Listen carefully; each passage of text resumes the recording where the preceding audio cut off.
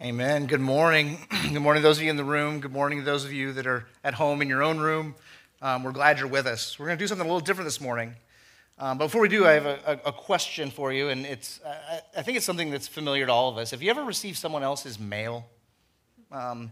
We've had, at our house, we get someone else's mail on a regular basis, the people who used to live there. It's something, if it's junk mail, obviously, we do the appropriate thing with that. We've tried to forward some things on that look like they might be more important.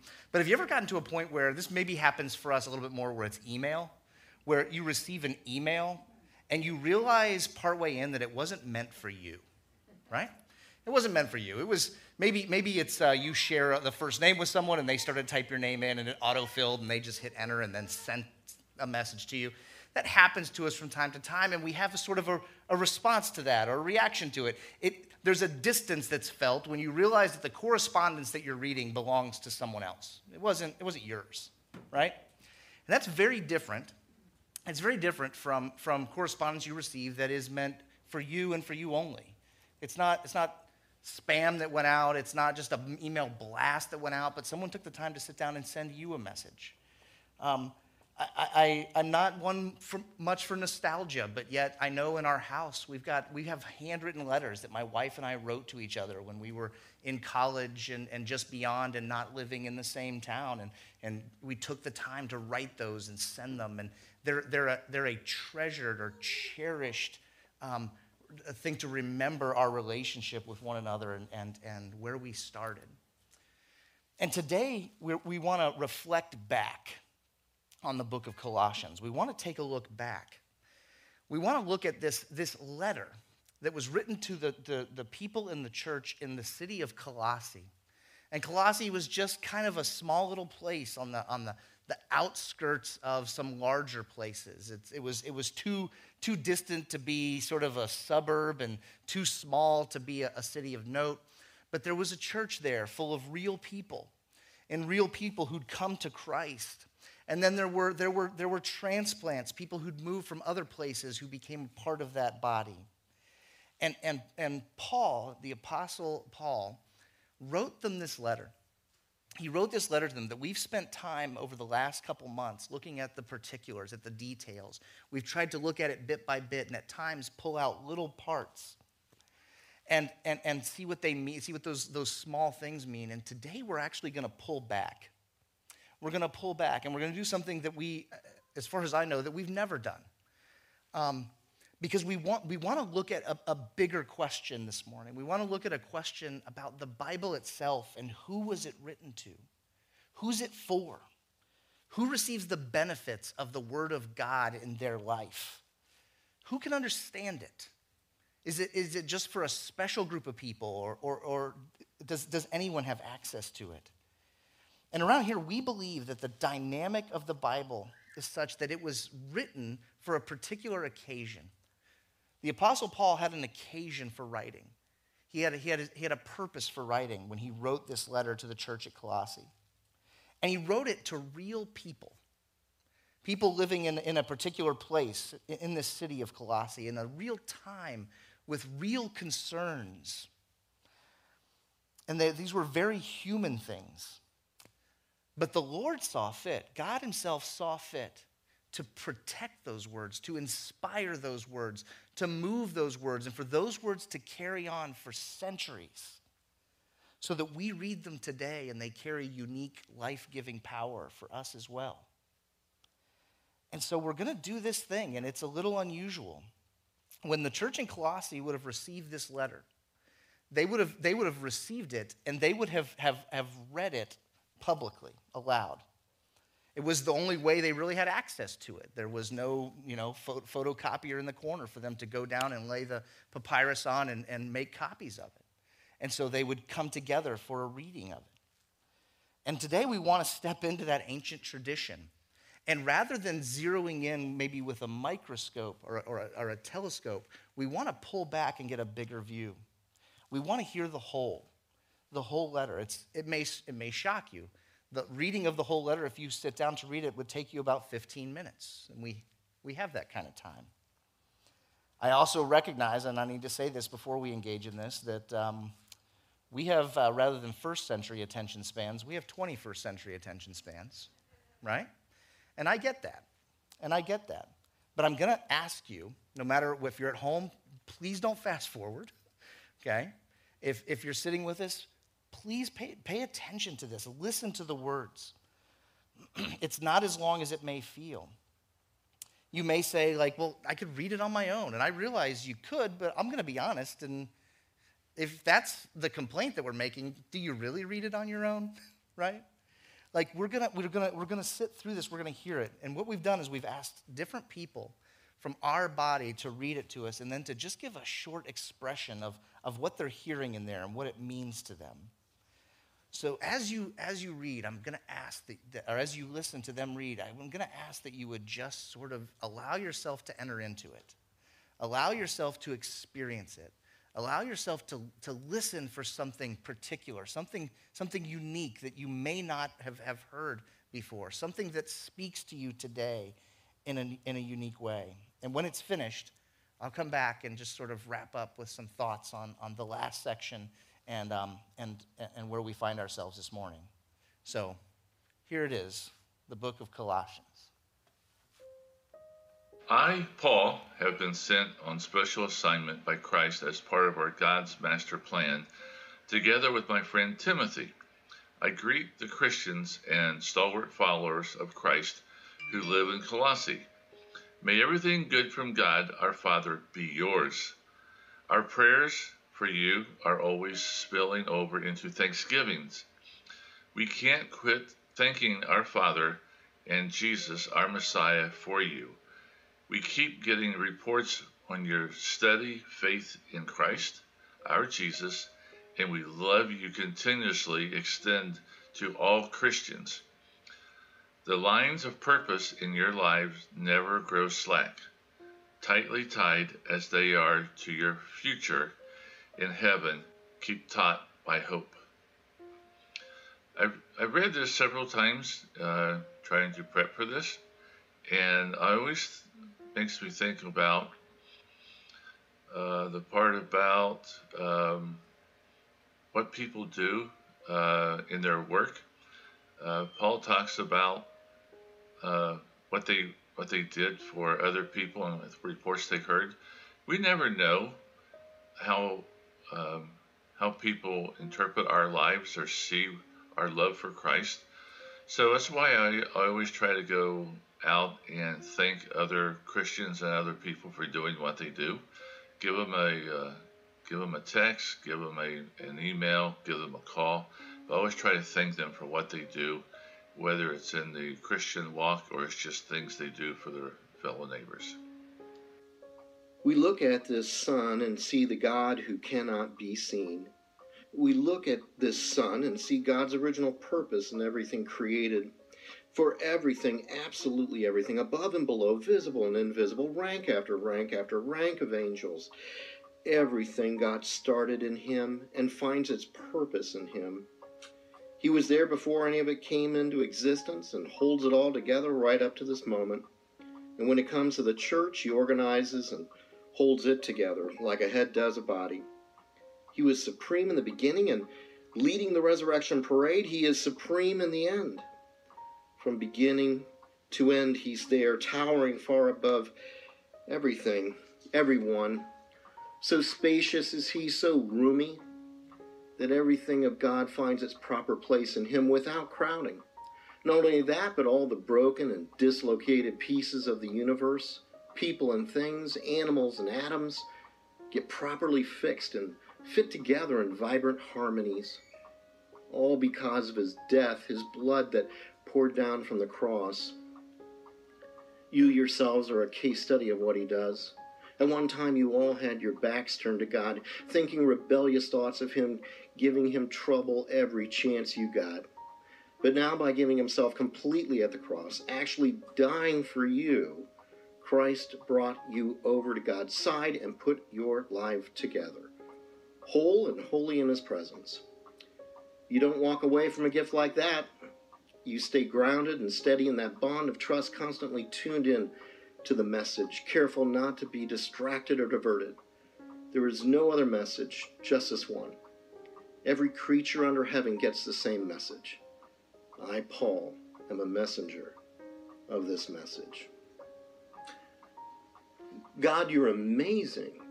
You were present 40 years ago when you caused my heart to surrender. You continue to be so mighty and large and awesome. Father, thanks for helping me never to use the term awesome except for you.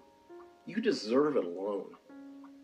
I love how you are attentive to every detail, how you cause me to rise up each day and give you thanks. For it's a new day every day, a fresh start in a new mind and body and spirit that you alone are capable of designing and delivering. Father, make me a rejoicing man today. Help me to walk in that power and truth. In Jesus' name. I want you to know how glad I am that it's me sitting here in this jail and not you.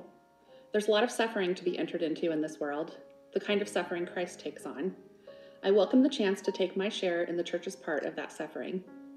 When I became a servant in this church, I experienced this suffering as a sheer gift, God's way of helping me serve you, laying out the whole truth. This mystery has been kept in the dark for a long time, but now it's out in the open. God wanted everyone, not just Jews, to know this rich and glorious secret inside and out, regardless of their background, regardless of their religious standing.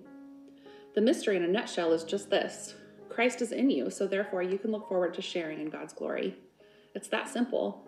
That is the substance of our message. We preach Christ, warning people not to add to the message.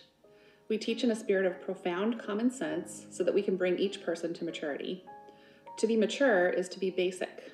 Christ, no more, no less. That's what I'm working so hard at, day after day, year after year, doing my best with the energy God so generously gives me. I want you to realize that I continue to work hard as I know how for you, and also for the Christians over at Laodicea.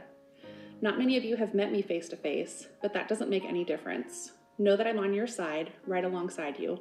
You're not in this alone. I want you woven into a tapestry of love, in touch with everything there is to know of God. Then you will have minds confident and at rest, focused on Christ, God's great mystery. All the richest treasures of wisdom and knowledge are embedded in that mystery and nowhere else. And we've been shown the mystery. I'm telling you this because I don't want anyone leading you off on some wild goose chase after other so-called mysteries or the secret. I'm a long way off, true, and you may never lay eyes on me, but believe me, I'm on your side, right beside you. I'm delighted to hear of the careful and orderly ways you conduct your affairs, and impressed with the solid substance of your faith in Christ. Woven into a tapestry of love, that sounds so beautiful. The other thing that stands out to me is that we've been shown the mystery.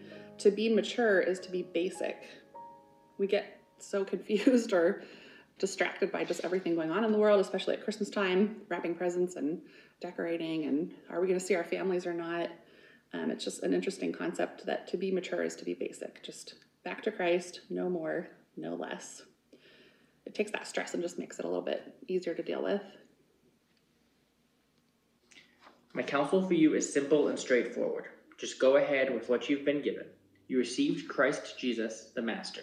Now live him. You're deeply rooted in him. You're well constructed upon him. You know your way around the faith. Now do what you've been taught. School's out. Quit studying the subject and start living it, and let your living spill over into Thanksgiving. Watch out for people who try to dazzle you with big words and intellectual doublespeak. They want to drag you off into endless arguments that never amount to anything. They spread their ideas through the empty traditions of human beings and the empty superstitions of spirit beings. That's not the way of Christ. Everything of God gets expressed in him, so you can see and hear him clearly. You don't need a telescope, a microscope, or a horoscope to realize the fullness of Christ and the emptiness of the universe without him. When you come to him, that fullness comes together for you, too. His power extends over everything. Entering into this fullness is not something you figure out or achieve. It's not a matter of being circumcised or keeping a long list of laws. No, you're already insiders, not through some secretive initiation rite, but rather through what Christ has already gone through for you, destroying the power of sin. If it's an initiation ritual you're after, you've already been through it by submitting to baptism.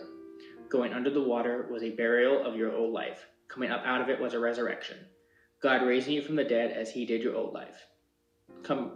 Did Christ. When you were stuck in your old sin-dead life, you were incapable of responding to God. God brought you alive, right along with Christ. Think of it, all sins forgiven, the slate wiped clean. That old arrest warrant canceled and nailed to Christ's cross. He stripped all the spiritual tyrants in the universe of their shame authority at the cross and marched them naked through the streets.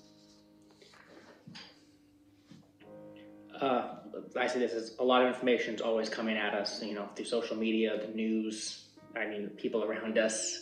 And this just reminds you to stay Christ-focused and see it centered.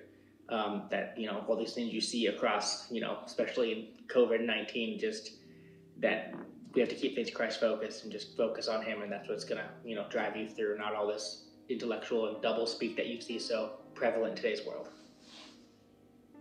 So don't put up with anyone pressuring you in details of diet, worship services, or holy days.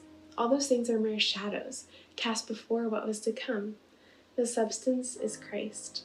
Don't tolerate people who try to run your life, ordering you to bow and scrape, insisting that you join their obsession with angels, and that you seek out visions. They are a lot of hot air, that's all they are. They're completely out of touch with the source of life, Christ, who puts us together in one piece, whose very breath flows through us. He is the head and we are the body. We can grow up healthy in God only as he nourishes us. So, then, if with Christ you put all that pretentious and infantile religion behind you, why do you let yourselves be bullied by it? Don't touch this, don't taste that, don't go near this.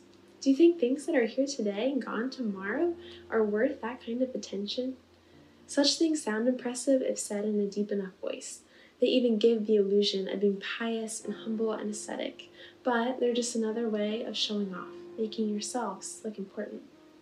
This passage reminds me that any religious or spiritual activities that I do, such as going to church, reading my Bible, prayer, etc., should not be used to promote my own external appearance or should not be manipulated in a way that makes me look more spiritually superior. Nothing that I can do can add or contribute to my salvation. My salvation is rooted in Christ, who he is as the Son of God, his perfect life, his death, and his resurrection. So if you're serious about living this new resurrection life with Christ, act like it. Pursue the things over which Christ presides. Don't shuffle along, eyes to the ground, absorbed with the things right in front of you. Look up and be alert to what is going on around Christ. That's where the action is. See things from his perspective. Your old life is dead. Your new life, which is your real life, even though invisible to spectators, is with Christ in God. He is your life. When Christ, your real life, remember, shows up again on this earth, you'll show up too, the real you, the glorious you. Meanwhile, be content with obscurity like Christ. And that means killing off everything connected with that way of death. Sexual promiscuity, impurity, lust, doing whatever you feel like whenever you feel like it, and grabbing whatever attracts your fancy. That's a life shaped by things and feelings instead of by God. It's because of this kind of thing that God is about to explode in anger. It wasn't long ago that you were doing all that stuff and not knowing any better, but you know better now. So make sure it's all gone for good. Bad temper, irritability, meanness, profanity, dirty talk. Don't lie to one another. You're done with that old life. It's like a filthy set of ill-fitting clothes you've stripped off and put in the fire. Now you're dressed in a new wardrobe. Every item of your new way of life is custom made by the Creator, with his label on it. All the old fashions are now obsolete. Words like Jewish and non-Jewish, religious and irreligious, insider and outsider, uncivilized and uncouth, slave and free, mean nothing. from now on, everyone is defined by Christ. Everyone is included in Christ. So, chosen by God for this new life of love, dress in the wardrobe God picked out for you: compassion, kindness, humility, quiet strength, discipline. Be even-tempered, content with second place, quick to forgive an offense. Forgive as quickly and completely as the Master forgave you, and regardless of what else you put on, wear love. It's your basic all-purpose garment. Never be without it. Let the peace of Christ keep you in tune with each other, in step with each other. None of this is going off and doing your own thing, and cultivate thankfulness. Let the word of Christ, the message, have the run of the house. Give it plenty of room in your lives. Instruct and direct one another using good common sense. And sing. Sing your hearts out to God. Let every detail in your lives, words, actions, whatever, be done in the name of the Master, Jesus, thanking God the Father every step of the way. Lord, how often it is, how easy it is to forget, especially now when we're cooped up and not interacting with a lot of people, kind of doing our own thing, to remember that even in these times we need to look to you and to wear love. Help me to do that. Understand and support your husbands by submitting to them in ways that honor the Master.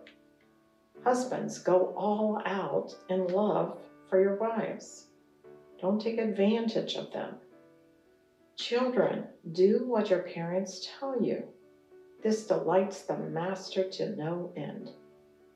Parents, don't come down too hard on your children, or you'll crush their spirits. Servants, do what you're told by your earthly masters. Don't just do the minimum that will get you by. Do your best. Work from the heart for your real master, for God, confident that you'll get paid in full when you come into your inheritance. Keep in mind always that the ultimate master you're serving is Christ. The sullen servant who does shoddy work will be held responsible. Being a follower of Jesus doesn't cover up bad work. And masters, treat your servants considerately. Be fair with them. Don't forget for a minute that you too serve a master, God in heaven. Wow, Lord, it seems that you really want me to understand how important it is that I honor the master. I might be an earthly master. I might be under an earthly master. I'm in all kinds of earthly relationships that require me, as a follower of yours, to follow the Master with my words, with my deeds, with my actions, with my thoughts. So, Lord, help me each day to run to the Master first, not to the news, not to the weather, not to my text messages, not to my social media, but to the Master. Pray diligently. Stay alert with your eyes wide open in gratitude. Don't forget to pray for us that God will open doors for telling the mystery of Christ, even while I'm locked up in this jail. Pray that every time I open my mouth, I'll be able to make Christ plain as day to them. Use your heads as you live and work among outsiders. Don't miss a trick. Make the most of every opportunity. Be gracious in your speech. The goal is to bring out the best in others in a conversation, not put them down, not cut them out. What I feel the Spirit leading me to in this passage is to just be alert. I like how it says, keep your eyes wide open in gratitude. I feel like it's natural for us to sleep and to have our eyes shut and to just go with the flow of focusing on ourselves and being focused on ourselves. But this says no. Focus on outsiders. Focus on fellow Christians. Focus on the mystery of Christ and look outside yourself. That's what's encouraging to me about this passage.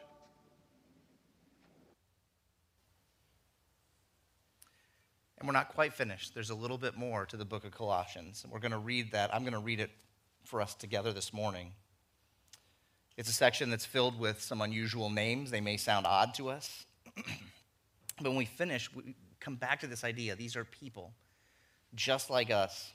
They lived in a different century, but they were hearing from God through this letter to the church in Colossae. Many of these people, like us, they weren't firsthand witnesses to Jesus. Some of them had seen him, but most had not. They lived at a harsh time. They faced persecution. They wondered where meals would come from. They worked a day at a time to provide. And yet they still believed. And so as we read and as you see their names, try to imagine them as these members of our body. So Paul writes here, "My good friend Titius will tell you all about me. He's a trusted minister and companion in the service of the master. I sent him to you so you would know how things are with us, and so he could encourage you in your faith. And I've sent Onesimus with him. Onesimus is one of you, and he has become such a trusted and dear brother. Together, they'll bring you up to date on everything that has been going on here. Aristarchus, who is in jail here with me, sends greetings. Also, Mark, cousin of Barnabas. You received a letter regarding him. If he shows up, welcome him. And also, Jesus, the one they call Justus. These are the only ones left from the old crowd who have stuck with me in working for God's kingdom. Don't think they haven't been a big help. Epaphras, who is one of you, says hello. What a trooper he's been. He's been tireless in his prayers for you, praying that you'll stand firm, mature, and confident in everything God wants you to do. I've watched him closely and can report on how hard he has worked for you and for those at Laodicea and Hierapolis. Luke, good friend and physician, and Demas both send greetings. Say hello to our friends at Laodicea. Also to Nympha and the church that meets in her house. After this letter has been read to you, make sure it gets read in Laodicea, and get the letter that went to Laodicea and have it read to you. And oh yes, tell Archippus, do your best in the job you received from the master. Do your very best. I'm signing off in my own handwriting. Paul, remember to pray for me in jail. Grace be with you." You see, these people along this list, some of them were faithful. They had been given a job and they were faithful to do it. Some of these people were failures. Mark, that's mentioned there. Mark, famously in the book of Acts, he deserted Paul. And yet here's Paul encouraging the church at Colossae to accept him back in. You see, it doesn't matter what your story is. The message of the gospel of Christ is for you. It's for us. And we want to this morning let the scripture speak as plainly and clearly as we can. So we just want to wrap up with a few thoughts about the big picture from the book of Colossians. We share in this story with the first century church in Colossae. We've received it well. See, the Bible was written to and for people like us. We're not peering in on someone else's correspondence. It wasn't a message intended for someone else that we happen to put our eyes on. God, in the miracle of his word, he wrote it for them and for us. We're stepping into a line of people who God intended for this message. And the message is this, that Christ is Lord, and anything that competes for our worship must be rejected. Paul's making that plain to the church at Colossae, and he's made it plain to us today. For them in the first century, the word Lord was loaded because the word Lord was the same word that Caesar would have used for his lordship. And so if they said that Jesus is Lord, that meant Caesar couldn't be, and it was tantamount to treason against the empire. For us today, we could put it in that realm. You see, our national leaders are not our lords. My employer is not really my Lord. The TV personalities we tune into, the comedians, they're not our Lord. The economic system of capitalism and consumption, it's not our Lord. Christ is our Lord. And we have to reject all competitors. That's the thing that Paul wanted them to know, and he wants us to know today. The second thing is this: when Christ is Lord, everything in life changes. If we really submit to his lordship, it changes everything. Our pursuits and desires, our mouths, our families, our work, our religion, the way we practice our faith changes. We must be changed by our relationship with him. Our relationship with him results in change in our life. It touches every aspect. In the same way that sin impacts every area of our life, faith in Christ does the same to redeem them and make them right. And he's not going to stop until the work is complete. Even things that we may have considered good are still corrupted by our sin. There's still things that Christ steps in and changes when he's Lord. Our marriages, our parenting, those things are different. And finally, in this last section to wrap up, it changed the lives of those who came before us and those who will come after us. We're in this long line of thousands of years of followers of Christ who've made contact with Christ. And because of that contact, they've been made right with God, their maker. It's altered their lives, and it can alter ours. The world's going to scream at us to say that we need to have a meaningful life. There's all kinds of messages coming at us telling us to make something of yourself. But the gospel whispers to us, and it says to come and die in our life, to let someone else be meaningful so that we can have meaning, real meaning, in and through our Lord and Savior, Jesus Christ. Let me pray. Father, we come to you now, and we've heard your word. You speak to us, and we thank you for speaking to us, for giving us your truth. We thank you that Paul endured suffering.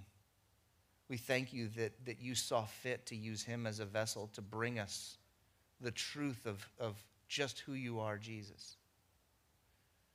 And we thank you, Spirit, for opening our eyes, for showing us that we need our Savior. Would you continue to show us? Would you continue to increase our faith? Would you help us where we're lacking? And we pray all of this in Christ's name. Amen.